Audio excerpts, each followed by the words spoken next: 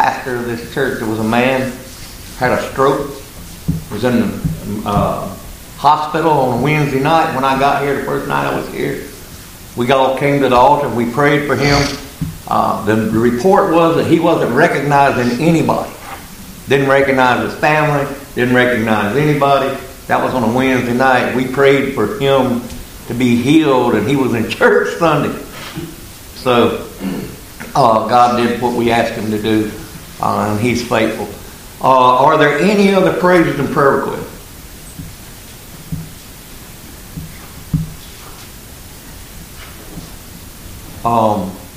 Okay. I do have an announcement to make. I think it's March the 7th is the first Sunday in March. We will be going full time. Sunday school back to normal. Yeah, amen. Like I said, from the pulpit Sunday, it's not rocket science. If you're sick, stay home. If you're sickly, decide what the risk versus the rewards are. And if you're well, don't forsake the gathering together of the saints. So, not like I said, it's not rocket science. And if you're not comfortable, by all means, stay home. So, any other? We're going to have communion, yes, ma'am. This Sunday. We're going to have communion on the 7th. On the 7th. We're going to do communion on the 7th. They are open back up. I think it's a great way to commemorate our opening and remember Christ. Well, we're to add to the prayer list. We wanted to add Carol's sister, Marinita. It's kind of hard to spell, but it's M-A-R-I. Anita. Last name's Gordon. She had a pretty bad car accident last week. Split her head open pretty bad. I guess she's doing pretty well, but nonetheless, these prayers for you. You said the last name was Gordon? Gordon, yes,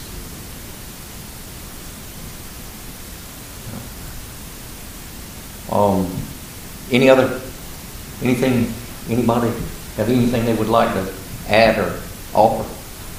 I gotta move that microphone to the Sunday. Okay. Someone said, okay, you're jail. Okay. Speak up, Jeff, don't whisper. Yes, sir. All right. What do you need? Oh. What? He didn't turn it off on. He just turned them on, I guess. I'm not in charge of that. No, that's beyond my pay grade. Nice to see the sun. Yes. And a couple days anyway, and then it'll probably go back, before our mud dehydrates, we'll get some more.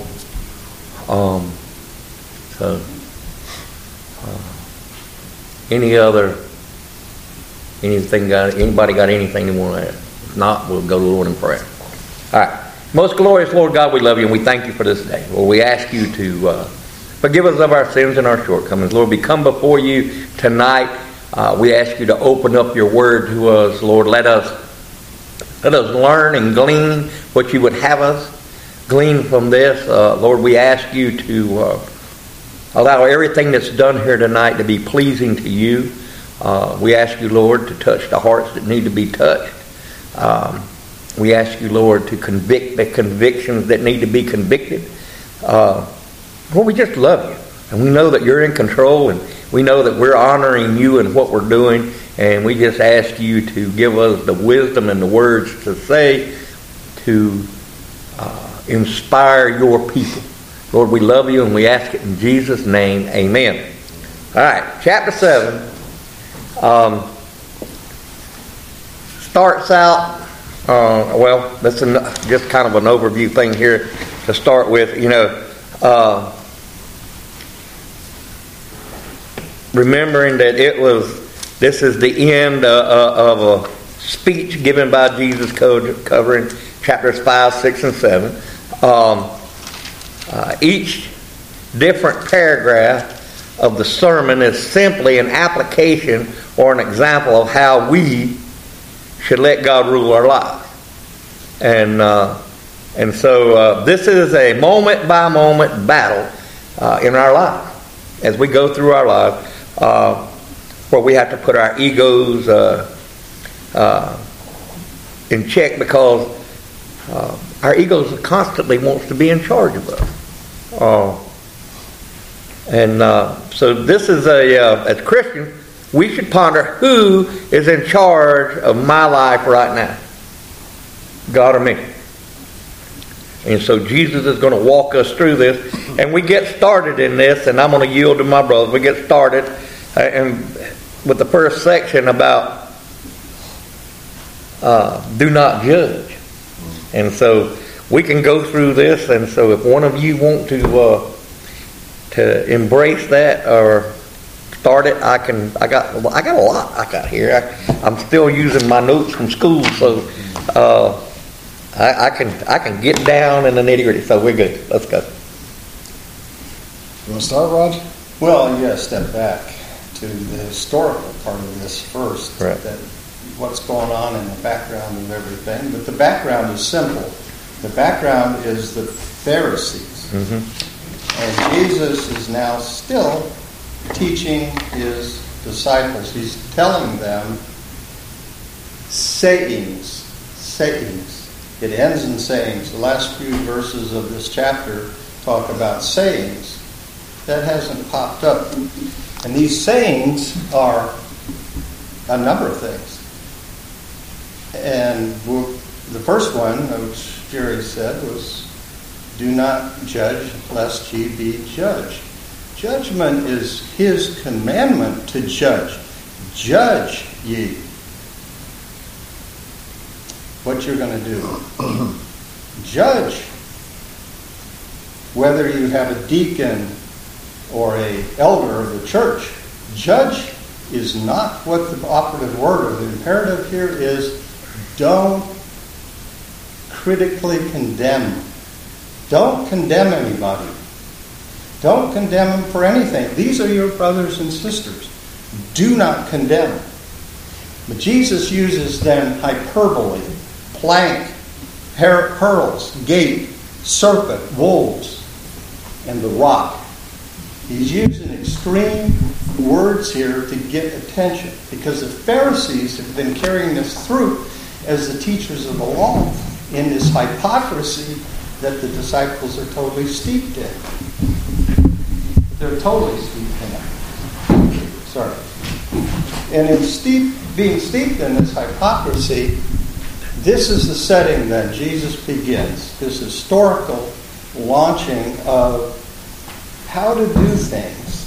Again, the paradigm shift. He's throwing everything into chaos here for the disciples are going, whoa, wait a minute, what? He's saying, look, during this time the Pharisees were judging God himself. The Pharisees are judging Jesus Christ as God. They are making critical condemnation of Jesus Christ. He's telling them, don't do this.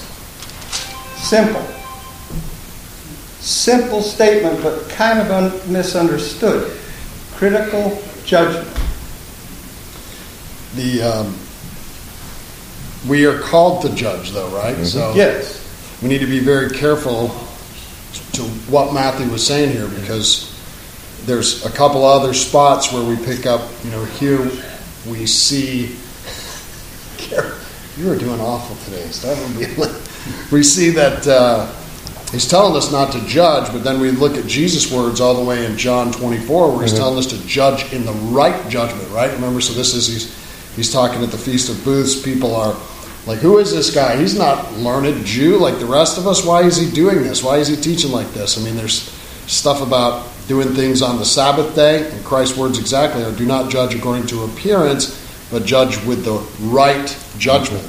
And of course, we have some other things, Paul's going to talk about in 1 Corinthians 5, and then to the church at Thessalonica in chapter 3, where we're judging people's actions. I mean, we are actually looking at what people are doing, and it's sinful. The right judgment is the key here when Jesus says judge in the right judgment. Right. I don't go before a brother and say, you're going to hell.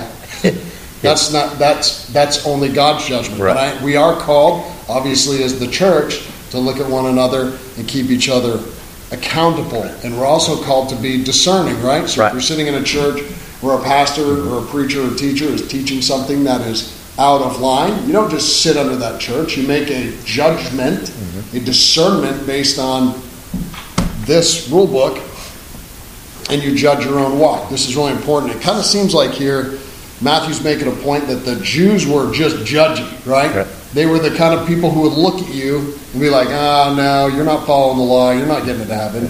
So they were judging, right? They were judging according to the law, but the way they were doing it wouldn't allow the gospel to go out with the good news. It was not a loving rebuke.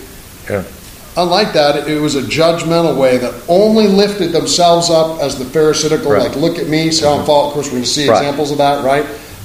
Going to Christ and saying, hey, I'm following the law. What else do I need to do? That's quite judgy. Like, look at all these other people, right? Who does he go there next to? A tax collector. Right. Look at me, I follow the law. Look at that guy. So that's really judgy, right? He's saying don't do that. Right. Well, yes, exactly. He said, first off, we need to understand that Jesus is not saying that if you judge people, you'll go to hell. He's not saying that. Our salvation is determined only by accepting Jesus Christ's payment for our sins. In verse 1, he's talking about what people will do to us if we have a judgmental attitude. And that's what the Pharisees had. They had a judgmental attitude. Not only about others, but they had it about the law. And also, we need to remember that Jesus judged lots of people. I mean, and most of us realize that, Jesus called the Pharisees hypocrites. That's a judgment. But the great thing about him was he can see the hearts of men we cannot. We could, Pit of vipers. Yeah, pit of vipers. Yeah, he just kept it on. But there are three views as to what Jesus meant. Do not judge. And the first is that Jesus is teaching us to judge behavioral and not motivation. The second view is that that we shouldn't judge whether or not people are getting saved.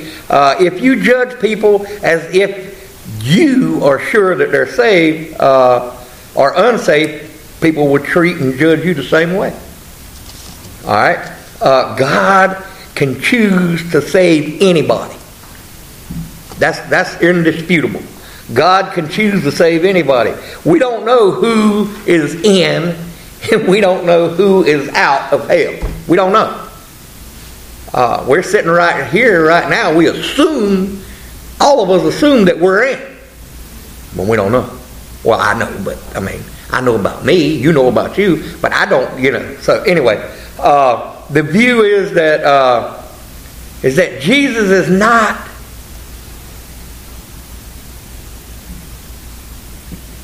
telling us that to change of our. Jesus is not changing our eternal judgment. Moreover, the Father judges. He's the one who does the judging. The Father. Remember, because that's what they're saying. But who's actually going to do the judging? The Son.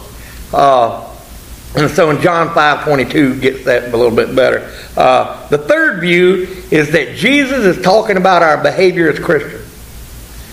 Now, I believe this view fits best in the context of the Sermon on the Mount. The same way we treat others is how we're going to be treated. The golden rule.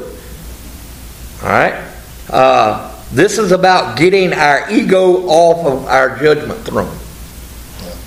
And that's the big thing. Getting our ego, getting our pride out of the way, and letting Christ do what he does through the Holy Spirit in us. Jesus said here, with the measure you use, it will be measured to you. An old expression that kind of fits a little bit. You might put it a different way. What goes around comes around. If you're going to be ugly and nasty to other people, guess what you're going to reap? You reap what you sow. All of these are tied in together. And that's what he's telling us here about judging. You can judge. We have to make judgment calls every day. We have to judge people. But I don't have to judge and tell them they're going to hell or not going to hell. My job is to give them the good news and let the Holy Spirit do that job. I wonder, you ever wonder if the guys, the disciples that were sitting around him chuckled when he got to the end of the part of this? Because do you see where Jesus contradicts himself in this thing? He sits and he tells them not to judge one another, to remove the plank from your own eye. Right. And then he says, "You hypocrites!" Yeah. He was like, "Well, that was a little judgy. Just call me a hypocrite. I haven't even said anything. I'm standing here listening to you, man." So it's interesting that you said it. Yeah. Is that this is not a salvation judgment. No. This is about the way that they interact with each other as disciples. Yeah. And, it goes on, why do you look at a speck of sawdust in your brother's eye and pay no attention to the plank in your own eye, So how can you say to your brother, let me take that speck out of your eye, when all the time you have a plank in your face? You hypocrite, first take the plank out of your own eye. A Pharisee, why do you want to pick a speck out of the dust in someone else's eye when you have a beam of wood plastered in your face? It's an exaggeration in order to make a point. The point is, why are we judging somebody else's sin when we're just as guilty of the same sin? The things that make us angry the most in other people are the things most of the time that we're guilty of. And that's what he's saying here. Look, they had when I went to instructor school, and I'm sure you did the same thing, they teach you the same thing. When you talk and point, you use your hand, because if you use a finger, there's 3 of them pointing back at you. So if you use your finger and call somebody a bad name, just figure you 3 times worse. So that's why you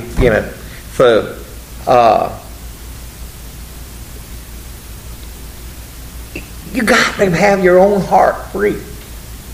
And if you realize how much you've been saved and what it cost Christ to save you, that's the same amount of forgiveness you're to give somebody else. And then he gets a little bit judgy when he tells people, don't give what is holy to the dogs, or throw your pearls before the swine. Yeah. It's like you got to be a little bit judgy to decide that someone is a dog or a pig. It's like if you told your neighbors they were pigs, like, I can't come over anymore because you're a dirty swine. Yeah. That seems a little judgy to me, but I looked around for some references that supported where this would have come from, as for the people of the time. Right. And there's really not I don't know if Roger found anything, but there's really not a huge reference to this that is very literal in the time for Jesus as a contemporary. But it's a definite judgment of those who don't accept the gospel, right? So it's like, why do you waste your time pouring yourself into somebody who's just not accepting it? Well, I think what this is really a call to is, guess who doesn't save people? Yeah. Us. Yeah. So we can, plant that seed, however you want to put it. You can share the gospel, share that message of grace, but we don't do the work. The work is only done by the Holy Spirit. So going back to years ago, it says, it may help to understand the Jewishness of the words dogs and pigs. A synonym for a non-Jew, Gentile, is a wild dog. Jews believe that anyone who does not accept the God of the Bible is not saved and similar to a wild dog. Pigs are not kosher. Jews never ate any part of the pig. So Jesus is teaching to not teach what is sacred to someone who has no interest in learning more about the gospel message of the Bible. He's still talking about judging others, but he's stating that there are times when we are wasting our breath and time criticizing others. Think about that. People who don't want to learn the Bible, they were pigs. And people who were non-Jews or Gentiles, they were wild dogs. Have you ever seen a wild dog? They're pretty. And so that's what he's talking about here in the Jewishness of it, and that's about as good as I could get back then. There is another. Now he's using pearls as a hyperbole here. Right. And basically, he's referring, in one case, by the way, as Duffield points out, and some of the interpretation of it. This can take a lot of different facets here, of different interpretations. He's saying, don't throw your brothers and sisters to the swine and the dogs. He's not talking about unbelievers here. He's talking about believers in the church. How to treat those that are your brothers and sisters. These are your pearls. And the pearls, he says, you're to wisely love your brothers and sisters and not alienate them and have them trampled in the mud and cause retribution. All of these things are fitting back to the Beatitudes.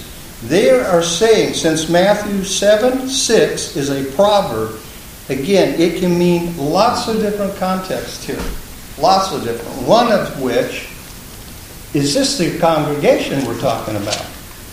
Don't throw them, don't cause division among yourselves, disciples. Hold together. Love one another. He's going to go to the golden rule here pretty quickly. And he's going to go from knowing someone and judging them to a relationship with not only the congregation, your brothers and sisters, but to God Almighty Himself. So all of this is going to tie together so tightly that pearls really means those things that are precious to your salvation, the gospel message, the people you love, the people you'll live with in eternity forever. Wait a minute. Whoa. Don't go either judging them or throwing them under the bus is the way we say today. Jesus in Matthew 15:26, when he's answering, he's speaking to the woman, and we're talking about the lost sheep of the house of Israel. One of the things he says is, it is not good to take the children's bread and throw it to the dogs. So I think Roger hits it right on the nail on the head there. What is precious? We feed, we educate, we pour into our children. If we're taking that and giving it to the dogs, it's useless. The verse is similar. This verse is also taught in the book of Proverbs. It's an example. Here's an example. It said, don't speak in the hearing of a fool, for he will despise the wisdom of your word. And that's Proverbs 23:9. This verse is not teaching us to avoid discussions or confrontation. It's about having discernment about when and when not to continue discussing godly things with those who are not interested. It's about making good use of our time. And there's an old joke that goes along with this, what kind of would play into this. It says, don't waste your time trying to teach a pig to talk or to speak. It's a waste of time and it irritates the pig. So that's what we're talking about here. We need to have some discernment. You like that? No, this is a family joke between my wife and I. It's obviously funny. But Yeah. Look at that. That's good. Where are we now? 7 and 8, I guess. This is some of the thing up, the nitpicking condemnations of the past Christians that we can look at as armback quarterbacks after the plays are all done and the score's in. We can look back on Christianity and judge the Catholic Church or anything you pick. But that is what brought us this great gospel message. However it turns out, however you look at it, and I'm sure there's imperfections in the Protestant movement, but in all of that, it's easy to do some nitpicking condemnation from the armchair, relaxed, with no feedback, with no persecution, no debate on it. Right. They can't talk. They're dead. So we got to look at what they went through and their persecution and their culture and all the things that they had to face to get to a point of bringing us the gospel message. That's a little different now. When they're bringing us the gospel message and we're sitting there in our chair and relaxed, and I've done it. And I said, well, that ain't right, and that ain't right. Whoa, wait a minute. You talking to them? Have you read some of their writings? and seen what they went through. And half the congregations is killed because they believe in adult baptism or in this or that, the other. This is what he's saying. Don't go judging this stuff unless it's in love, unless you're really discerning what really is going on. Discernment is okay in judgment, but to condemn is a little bit critical. I rest my case. See what the jury has to say. So we're at 7. Yeah. We get there. I found something pretty cool. If you look at this, if you start looking at this in Greek, so if you read this first verse, so by first verse I read verse 7. Right. So I guess the 7th verse. Right. Ask, it shall be given to you. Seek, you will find. Knock, it will be opened. So the word to you is not in the original Greek. Right. So if you read it, take out the to you part. There's not a verb for that. So ask and it will be given. Seek and you will find. Knock and it will be open. So it kind of puts kind of a different twist It on makes it a continuous command. continuous command, and it makes it not less personal. And I think what's important about that is this makes it hard for like the prosperity gospel to go when they're like, all you got to do is ask and it will be given to you. Right. I mean, remember, Right. Christ is saying this to the disciples. He's Right. talking about their salvation. Right. You know, this isn't about, hey, I need my car to get fixed, or I need my bank account to get full. Right. He's talking about the salvation Right. work, and it has to be in context of the way, like Roger just got done saying, Right. out of judgmentalism Right. into this. We're talking about how we talk to, respond to, pray with, live with one another. Right. It has to do with these relationships in our midst. You can't take it out of context and make this every time I pray for something, I'm going to get it. Right. Every time I say something or knock on the door, I'm going to get something. It has to be a salvation issue, and it has to do with relational Right. between believers. And it means that, keep asking. Mhm. It means to keep seeking and to keep knocking. And that, we hear this, vain repetition. This is not vain repetition. This is what he's telling us to do. By removing that part of the Greek that's not in there, that was a filler in English to make the context where we could read it. It's a continuous command. Ask, seek, knock. All the Sermon on the Mount is an impossible task without Christ's help. Can't do any of it without the indwelling of the Holy Spirit. Can't do any of it. The only way to ever accomplish anything taught in the Sermon on the Mount is by the power of God working in us, period. Because we've laid out, and we hadn't even got finished yet, but look what all he's laid out. And if you were sitting there and you were paying attention, you had to say, man. Even the Pharisees had to think, man. And so, we have to keep asking. God is promising that if we keep on asking, seeking and knocking, we can then trust God to answer that prayer. For salvation. That's exactly right. Well, that's right. Yeah, what are we asking for Yes. is the key. And if we're asking, and God already knows what we need in our prayer, in our Lord's Prayer. See, this goes back to the Lord's Prayer. He already knows.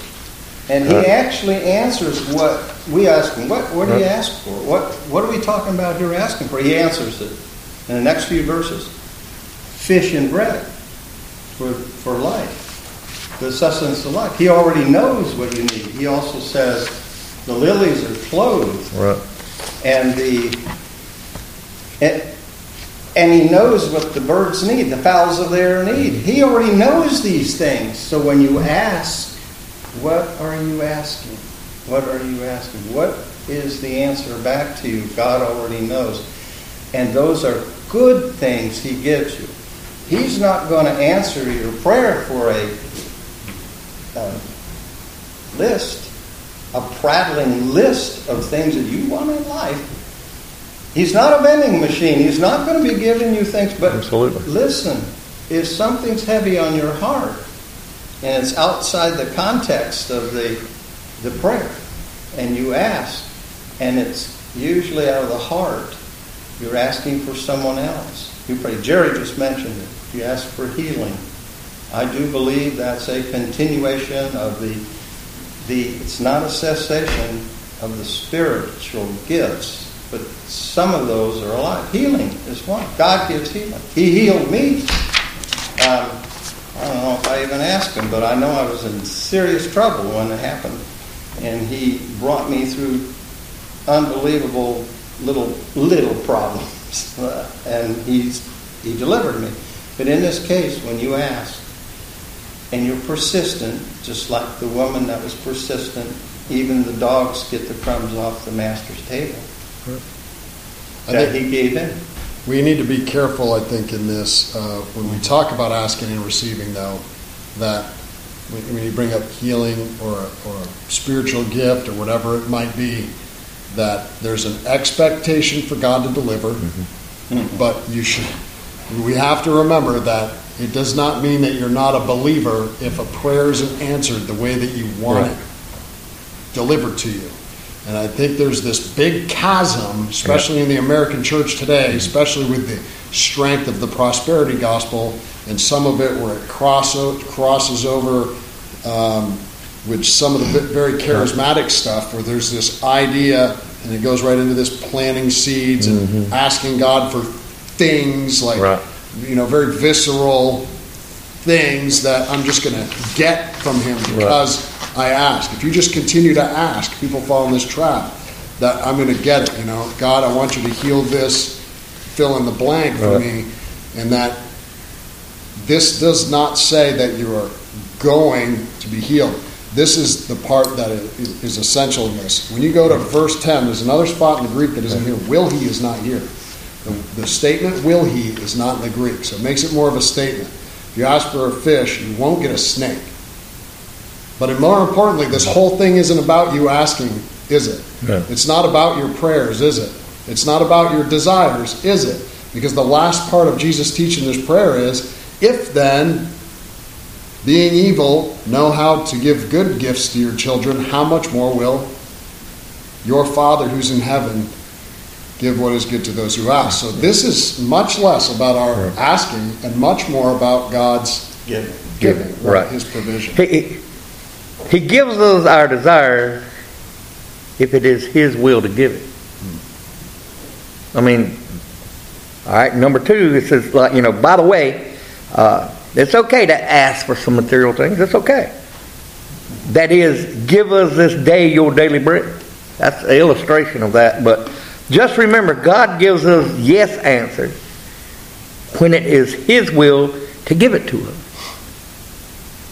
Just because he doesn't answer a specific prayer we ask doesn't mean he didn't answer that prayer. And also it says now, before you start thinking about asking God for the big estate home or the new Mercedes or the bank account, put these verses in the context of the Sermon on the Mount. He's talking about how we should act toward God, how our behavior toward him should be. Without God intervening, it is literally impossible to live the Sermon on the Mount. We done said that. All right?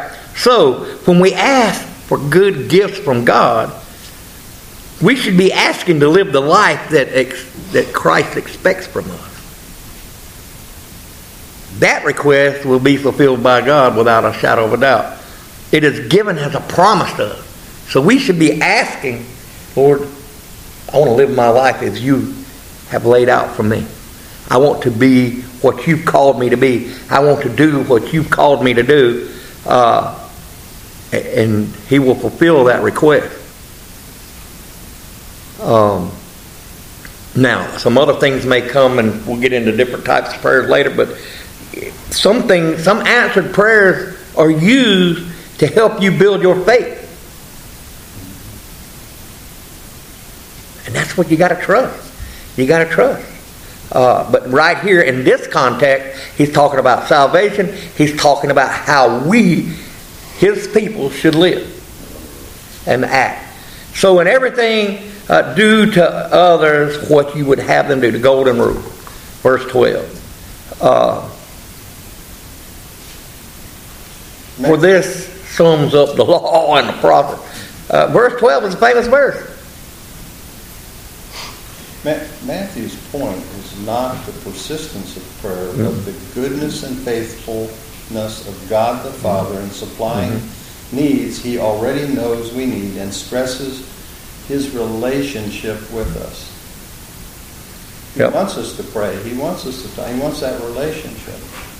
And that's my last. No, you're good. All of this focuses. The Sermon on the Mount focuses on the internal behavior, because the internal behavior what produces the external external results. And then the golden rule in everything. Yeah. Therefore, treat people the same way you want them to treat you. This is the law and the prophets. Right? So it's relational. The funny thing about a relational statement like this is it's kind of a call to fellowship. God didn't create us for us. He created us for Him. So He creates us for fellowship with Him towards His glory. So this whole golden rule thing is kind of funny, because at the end, what does the law and the prophets mean? We've talked about this. The law and the prophets is pointing to Christ. So we treat people the way we want to be treated. We live in harmony with one another because Christ. Really, right? Because that's what we're built for. Right. Is that fellowship with right. I don't have a big extrapolation of information out of that. There's not. It's pretty much. Seems pretty It's pretty self-explanatory. I found something interesting. Okay.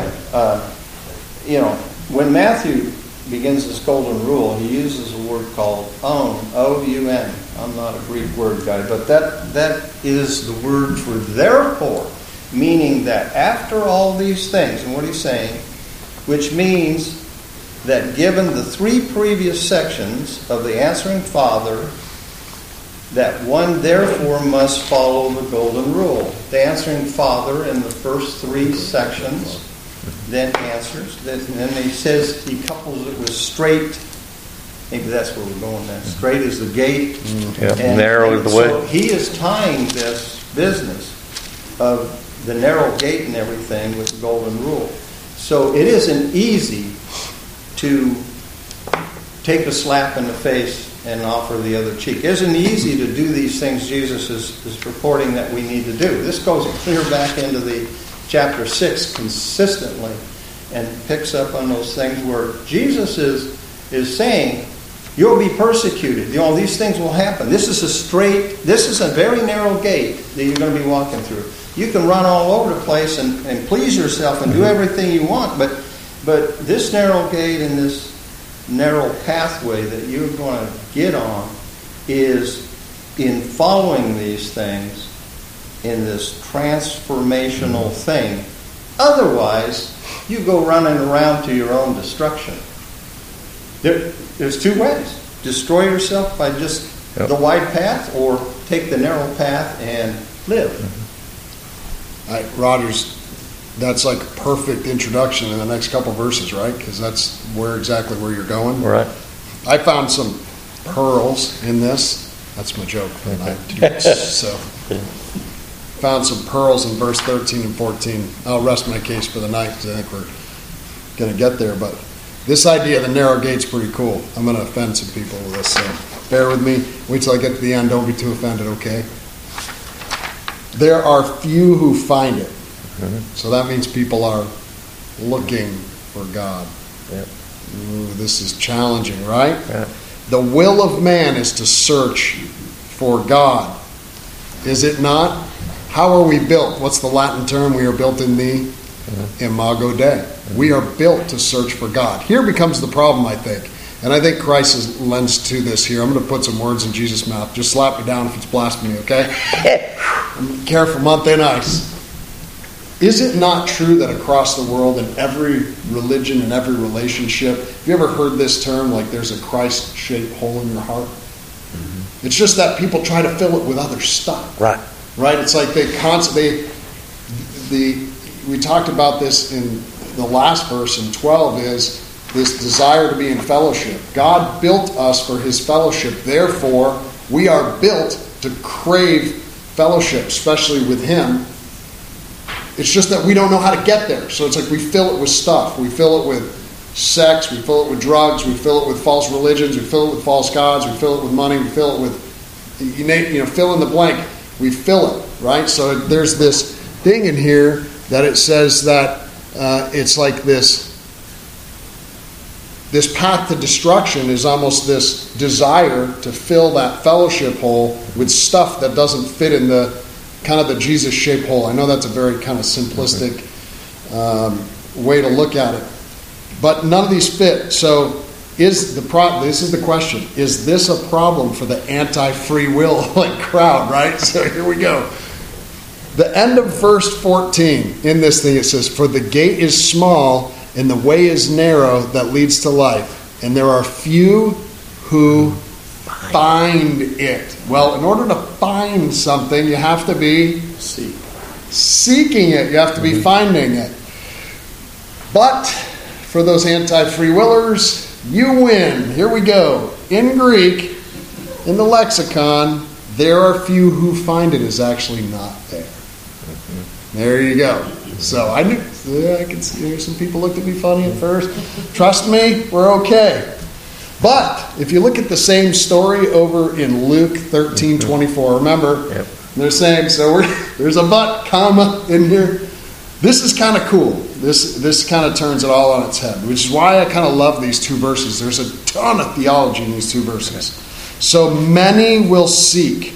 That word that comes from Greek is this word zeteo. So this word zeteo is not just to look for. It means to desire. So it's less about just like I'm wandering around trying to find God. It's more like I have this innate desire because I am man to have that fellowship, to fill myself with whatever that is. And then this is the other part, and it says they will not be able. So that word to be able is this other cool Greek word, which is iskuo, which is really to not have the power or the strength. Now, there we go, right? So this is kind of cool. So they have a desire, but they don't have the strength to get there, right? So where do we know we get that strength from? The Holy Spirit, right? So it lends to that whole thing with the debate with free will. We can do that after this. I know it'll get deep in here. But it's interesting in Luke that the first word of this statement, and this was kind of my slam dunk for this, where I was like, this is so deep. I love this stuff. Is that in the first word of this statement, in the Luke account, not in the Matthew account, is that in this one it says many will search or seek it. Is he actually uses the word, I'm going to mess this up, so you got to look it up in the lexicon on your own. But and you've heard this word before, right? It's agonizomai, right? This is a pretty common word, this agonizomai, but it's the struggle or the striving. And it's like an athletic contest. Right. Paul's going to use this later on, right? When he talks about agonizomai, when he boxes, he doesn't run or box for no reason. Right. It's that same word in Greek. But the cool thing is, it's like people don't just desire this. It's like they have this desire to fight to get there, but they can't do it because they don't have the power on their own to do it. Yeah. Which is pretty good. Well, the only thing I can add is, that's pretty interesting.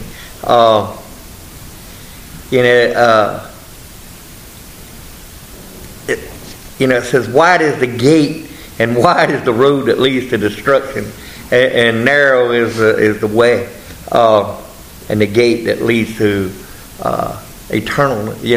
And I think about a couple of rock and roll songs from back in my day. Highway to Hell, wide, and then Stairway to Heaven. I mean, you look at the way the traffic's going to be traveling, so it kind of, I'm sure when those guys wrote those songs, this was not in their vocabulary at the time, but it makes a great point. And you're right. Every one of us has a God-given desire in us. The problem is we snuff that. We even in the few contact tribes, and when they have some form of a deity, and so where did that come from? That come from their Creator. And so anyway, this is, we need to fix our eyes on Jesus, and that way we can find the way, because He's the power and the sustainer. That's how we get there. And so there's not a whole lot that you can add to 13 and 14. There's not a whole lot. I mean, you can go deep as you want to go. How deep do you want to go? I mean, I'm a simple kind of guy, Enter by the narrow gate. Jesus made the statement, I am the way, the truth, and the life. No one comes to the Father except through me. Right. And so that's God Himself saying this is how you get there. And so that makes all the other ways obsolete. There's only one way. And that's through Jesus Christ. In the context of this, the gate is the kingdom of God gate. Mm-hmm. This is the whole thing in the Sermon on the Mount, the kingdom of God. Matthew's Right. laying it out, and he's saying, look at the teaching of the Pharisees as the background here. And there are many rituals, there are many ways, they're all their style of doing things, and he's putting down a simple wind of the spiritual Holy Ghost. Common sense language. I think we won't be Love one another. This is a narrow way. You're going to be persecuted. It's not easy to do this.